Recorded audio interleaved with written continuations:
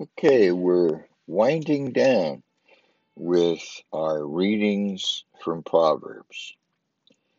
Today, this morning, as we hopefully are in the Spirit, we're going to take Proverbs 30. Proverbs 30 is not a chapter of Proverbs by Solomon, but Proverbs by a man named Agur. Now, it's inspired utterance, as the scripture says, but I'm not sure we know who Agur is. Sometimes it's not so important who writes something as it is important that it is actually inspired by God. We have to have the wisdom to know the difference between what is inspired by God and what is just human enlightenment or disenlightenment, whatever would be the case. So I'm going to take this Proverbs 30, read it through, and note the wisdom of this person, Agur. The sayings of Agur, son of Jekah, an inspired utterance. This man's utterance to Ithiel, quote, I am weary, God, but I can prevail, end quote. Surely I am only a brute, not a man. I do not have human understanding. I have not learned wisdom, nor have I attained to the knowledge of the Holy One. Who has gone up to heaven and come down? Whose hands have gathered up the wind? Who has wrapped up the waters in a cloak? Who has established all the ends of the earth? What is his name? What is the name of his son? Surely you know. Every word of God is flawless. He is a shield to those who take refuge in him. Do not add to his words, or he will rebuke you and prove you a liar. Two things I ask of you, Lord. Do not refuse me before I die. Keep falsehood and lies from me. Give me neither poverty nor riches, but give me only my daily bread. Remember, as Paul said, I have learned in whatever state I find myself to therein be content. I know how to have much. I know how to have little. I can do all things through Christ who strengthens me. Amen. And amen. Keep falsehood and lies from me. Give me neither poverty nor riches. Give me only my daily bread. Otherwise, I may have too much and disown you and say, who is the Lord? Or I may become poor and steal and so dishonor the name of my God. Do not slander a servant to their master, or they will curse you, and you will pay for it.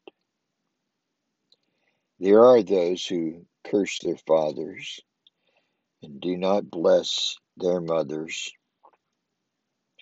those who are pure in their own eyes, and yet have not not cleansed of their filth, and yet are not cleansed of their filth. Those whose eyes are ever so haughty, whose glances are so disdainful. In other words, the pathological narcissist. Oh, it doesn't exactly say that diagnosis in the scripture, but comes pretty close to describing their behavior, does it not? Those whose teeth are swords and whose jaws are set with knives, to devour the poor from the earth, the needy from among mankind. The leech has two daughters. Give, give, they cry.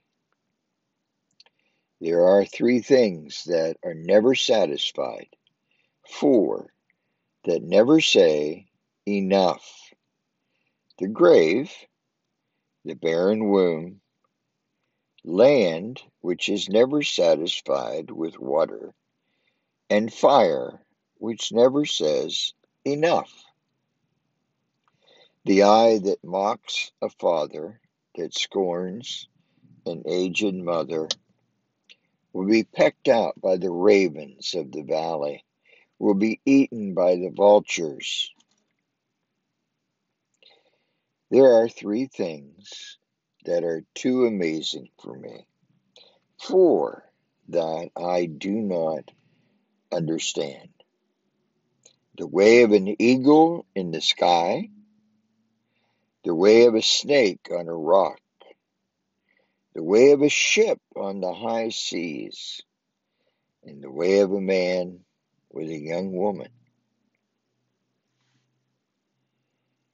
It's almost like you didn't see that last one coming.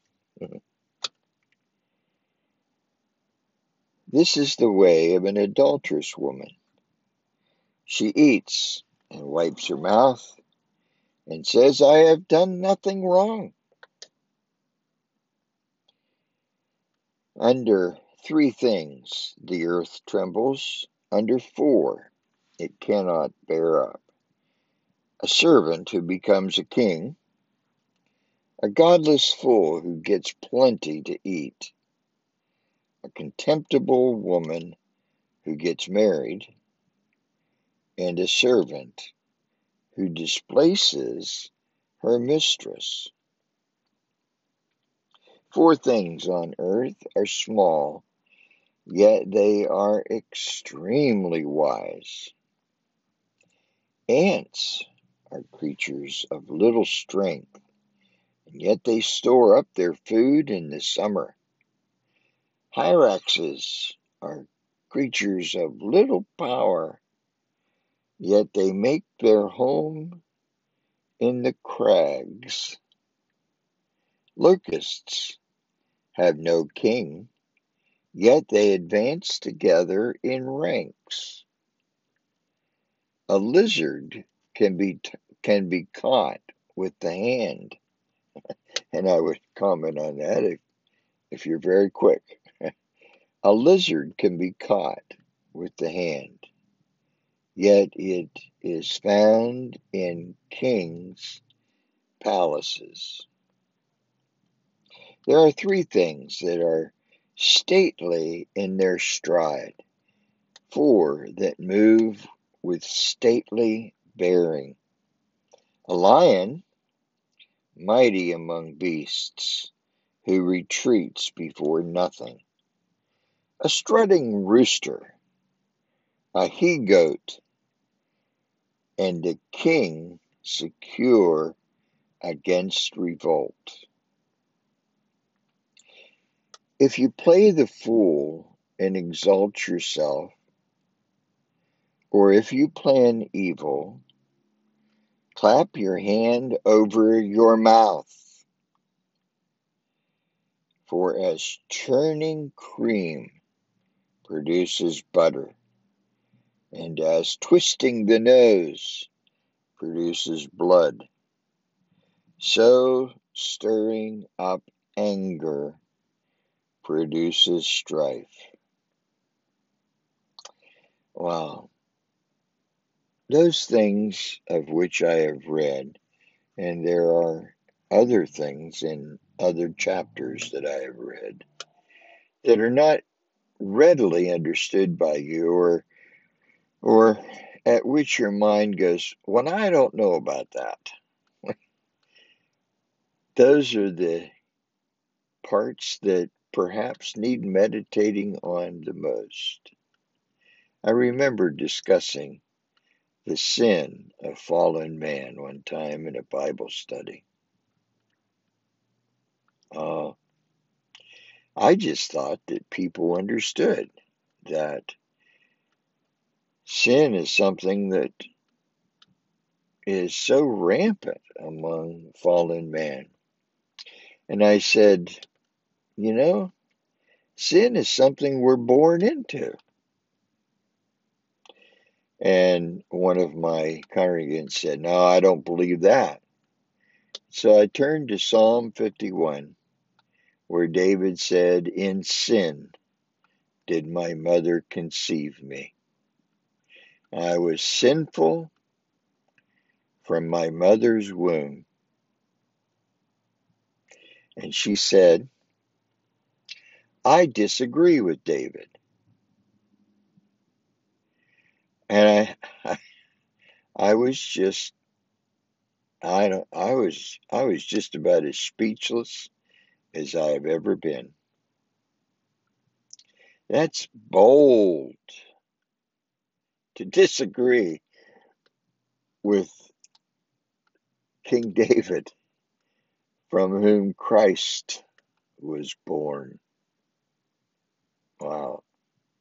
And I said, well, I'll tell you what, David's opinion trumps mine, and David's opinion trumps yours. And that basically ended the discussion.